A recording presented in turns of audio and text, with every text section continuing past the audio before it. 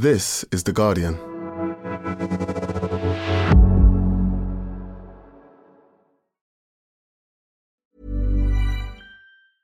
Introducing Wondersuite from Bluehost.com. Website creation is hard, but now with Bluehost, you can answer a few simple questions about your business and get a unique WordPress website or store right away. From there, you can customize your design, colors, and content. And Bluehost automatically helps you get found in search engines like Google and Bing. From step-by-step guidance to suggested plugins, Bluehost makes WordPress wonderful for everyone. Go to bluehost.com/wondersuite. Science Weekly is supported by BetterHelp. Here's a question. If you had an extra hour in your day, what would you do with it? Watch TV? Read a book? Meet up with a friend? Maybe a little nap? A lot of us spend our lives wishing we had more time. But for what? Perhaps to best answer that, you need to work out what's truly important to you, then make that a priority. Therapy can help you work out what's most important to you. It isn't just for those who've unfortunately experienced trauma in their lives. Therapy can be helpful for learning positive coping skills and for setting boundaries. It can empower you to be the best version of yourself. If you're thinking of starting therapy, give BetterHelp a try.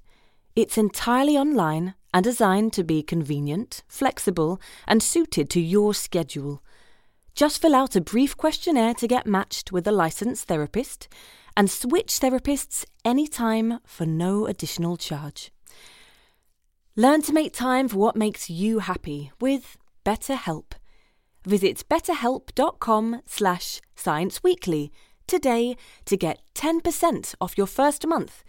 That's BetterHelp, HELP.com/scienceweekly.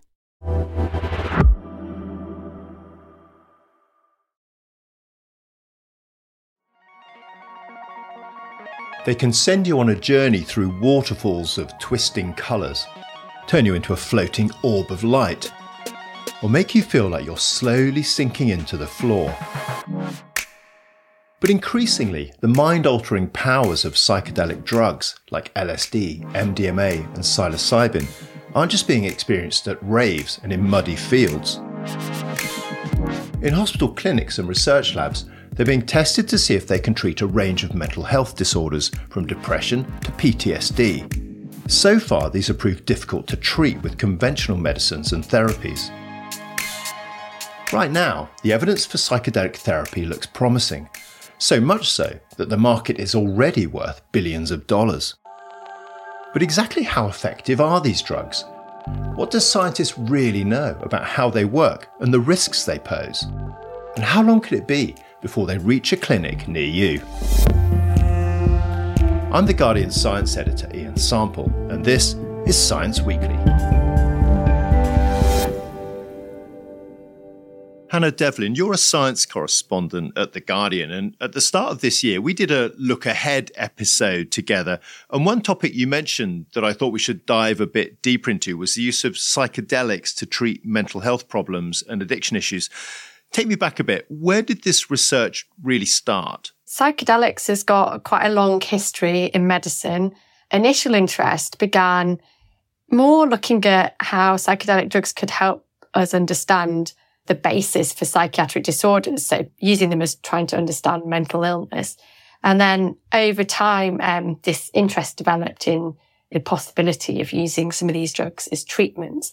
Probably the most famous is the studies that Albert Hofmann did with LSD in the 60s and 70s. Him and others gave LSD to hundreds of patients, and they were looking at everything from schizophrenia to terminal cancer patients. And it's a little bit hard to know how to interpret some of these studies. They weren't really done with the same ethics approvals as you would have today. And also, they weren't really randomized controlled trials. But, they did give some early suggestions that there might be potential for using psychedelics in medicine. And what have some of the sort of key milestones been in terms of the research and the evidence which has started suggesting that these psychedelics could be effective for some conditions? After those early experiments, it was almost like a Dark Ages period, prompted by political pressure to not do research into this field, and also a change in the legal status of a lot of these substances.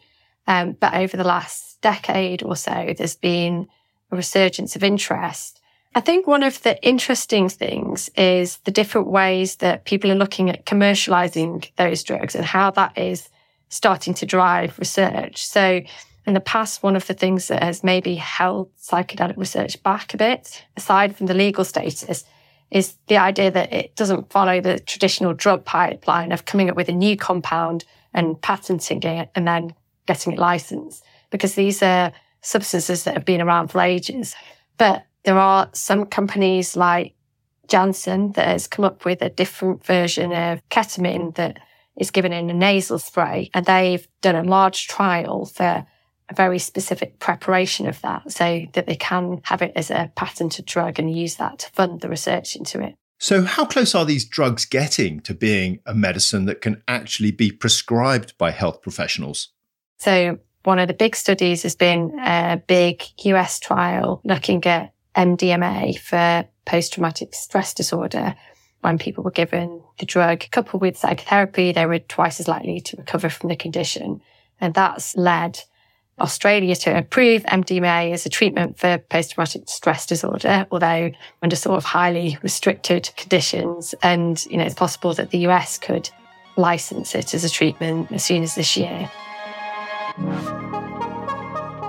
In Australia, as well as being able to prescribe MDMA for PTSD, from July, psychiatrists will also be able to give patients psilocybin, the potent ingredient in magic mushrooms, for treatment-resistant depression. And in the US, the Oregon Health Authority recently granted a license to the state's first psilocybin service centre. Here in the UK, while many of these drugs remain illegal, the first postgraduate qualification in the clinical use of psychedelics is due to launch soon at the University of Exeter. Celia Morgan, you're a professor of psychopharmacology at the University of Exeter, and you're co-lead on the new postgraduate course in psychedelic studies. Tell us a bit about the course. Who's it for, and what are students going to learn? The course is for any postgraduate, so people with any first degree. We actually had a conference at Exeter, so Breaking Convention, which is the largest psychedelics conference in Europe. And there lots of different people were coming up to ask about the programme, from philosophers to neuroscientists, to doctors, to therapists who maybe are hoping at some point to be able to deliver psychedelic therapy. So we'll be teaching from my end about clinical trials and the therapeutic approaches psychologically that have been used in this field, as well as teaching about the neuroscience, brain imaging research.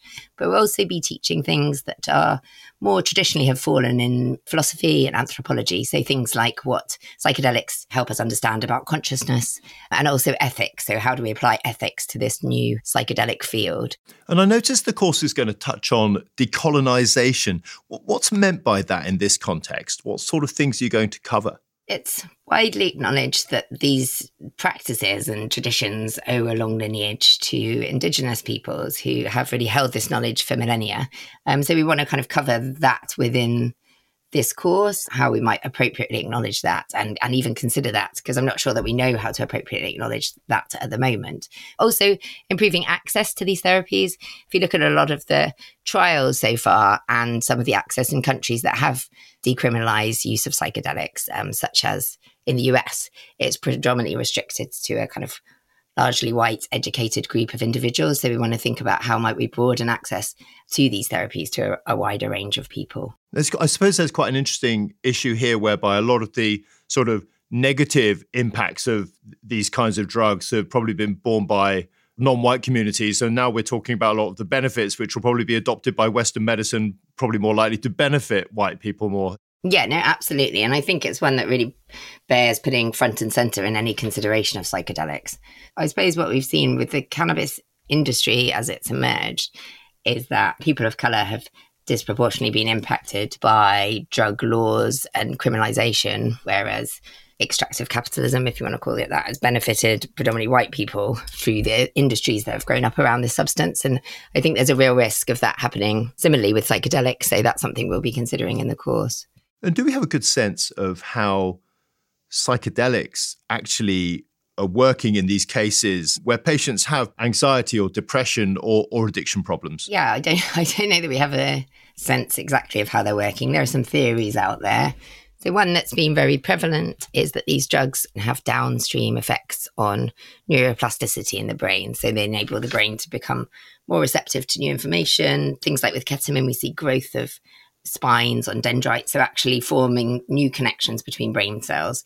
That means the brain's more receptive to new learning, because people often become very entrenched in these serious mental health disorders, things like depression and addiction. People get very much stuck in a rut and it's almost impossible for them to see a way out of it. So just that very visceral sense that your perceptions are only one way of looking at things, I think is really helpful in therapy and something that we work with. Celia, part of your research focuses on ketamine and alcohol addiction, and you're about to start a phase 3 clinical trial across 10 NHS hospitals, typically the last step before a treatment is licensed. The trial's going to look at using ketamine together with cognitive behavioural therapy, or CBT. So give me a sense of what these sessions will look like. So how we'll do it, if you came in for the therapy, you'd come in and have an hour and a half long session. And so an hour of that would be kind of just a standard therapy, and then a bit of mindfulness practice, and then what we call preparation for the infusion. So talking through what might happen and how to deal with things that might come up during it. And then you would recover from that. And then we would give people a kind of small mindfulness practice at the end where they're in a very receptive state. Because mindfulness, for people who've tried it, it can be quite difficult, just to sit still and clear your mind. And drugs like ketamine give you a kind of actual experience of taking that observer perspective on your thoughts. And then in our study, people come back 24 hours later for another session of therapy. And that's based on the preclinical neuroscience literature that shows that these changes in neuroplasticity in the brain seem to peak 24 hours post, in our case, ketamine infusion. And that's really what we're trying to get people to do in therapy, is get people to learn new techniques and new ways of looking at things. So they do that 3 times. They have a final therapy session. So it's really a relatively brief intervention. And in one of these sessions, how much of the drug will people get? Are we talking about microdoses or more towards the Glastonbury end of the scale? Probably more on the Glastonbury end of the experience, obviously within controlled clinical conditions, but people will have quite strong psychedelic effects. So certainly in our study, we've had people dissolving into subatomic particles and being an amoeba, or, floating down their mum's ear canal in a canoe. So quite a diverse range of experiences. There's a lot of excitement around psychedelics at the moment, isn't there? I mean, I guess not least because a lot of the existing drugs for these kinds of conditions don't seem to work very well in many patients, and we haven't really had any new drugs for a long while. I wonder, as a researcher in the field, what your view is on how much these psychedelics might be able to help. I mean, and, are we, perhaps the media, in danger of hyping up these treatments? There's a huge potential of these medicines. You're right, that it does provide just something new for people, which in psychiatry, we've not had for 60, 70 years, really. And seeing these drugs work with some people, they can have very transformative effects. But I think, most of them are still at a relatively early stage. Our results are promising. Drugs like psilocybin have not been through phase 3 trials yet.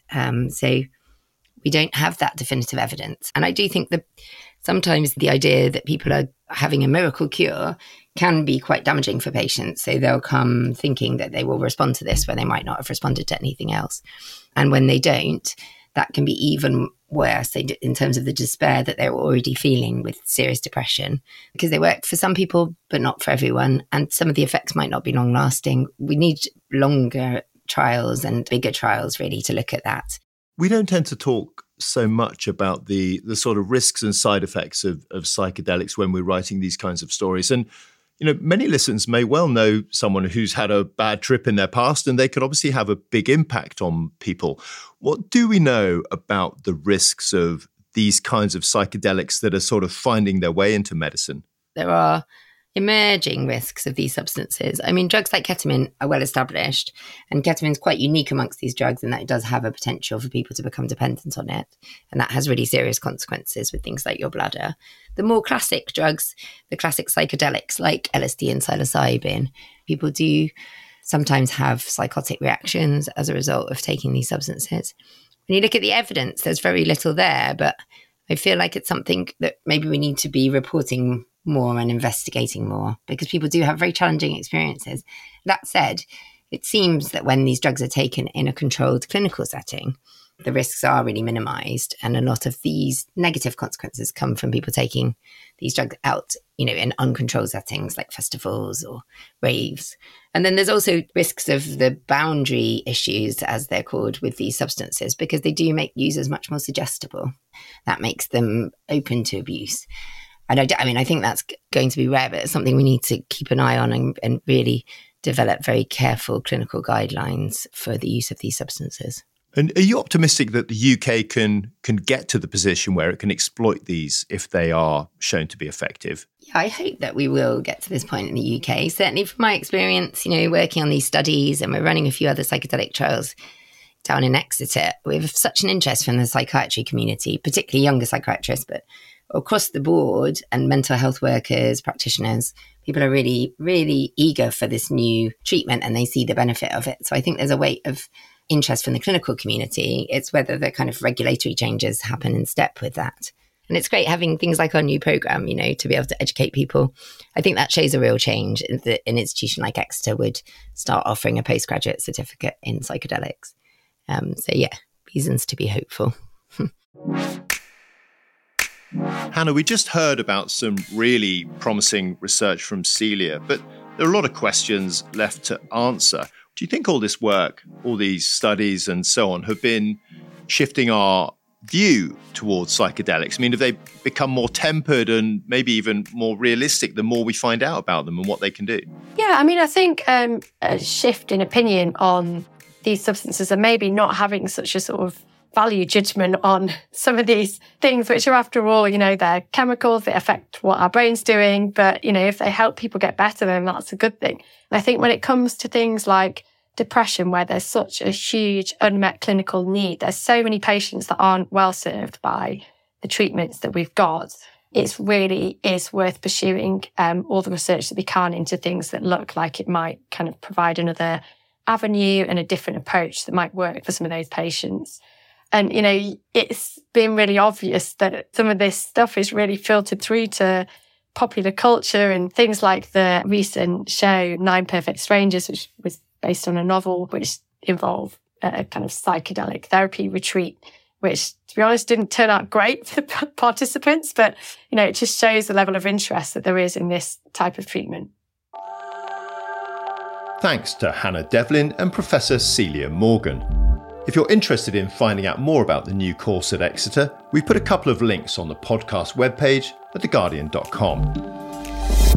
Before I go, another reminder to listen to The Guardian's Cotton Capital podcast, looking at The Guardian's links to transatlantic slavery. In the 6th and final episode of the series, Cotton Capital editor and Guardian journalist Maya Wolfe-Robinson looks at the subject of reparations and how The Guardian plans to address revelations unearthed in this investigation. If you haven't already, search for Cotton Capital wherever you get your podcasts and hit subscribe. And that's it for today. This episode was produced by Madeline Finley, the sound designer was Joel Cox, and the executive producers were Ellie Bury and Danielle Stevens. We'll be back on Thursday. See you then.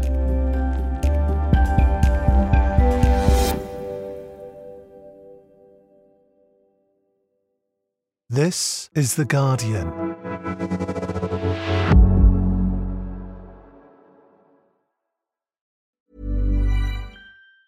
Tired of ads barging into your favorite news podcasts? Good news. Ad-free listening is available on Amazon Music for all the music plus top podcasts included with your Prime membership. Stay up to date on everything newsworthy by downloading the Amazon Music app for free or go to amazon.com/news ad free. That's amazon.com/news ad free to catch up on the latest episodes without the ads. Hi, this is Bachelor Clues from Game of Roses, of course, and I want to talk about Club Med. Everybody knows Club Med has been the pioneer of the all-inclusive resort since 1950, with almost 70 resorts worldwide, ranging from beachside destinations in the Caribbean and Mexico to exotic locations like the Maldives and Morocco, or even the mountain destinations like Japan and the European Alps. Dine on delicious gourmet cuisine, enjoy more than 20 activities, and make memories with your family. For more information, visit clubmed.us or call 1-800-CLUB-MED or your travel advisor.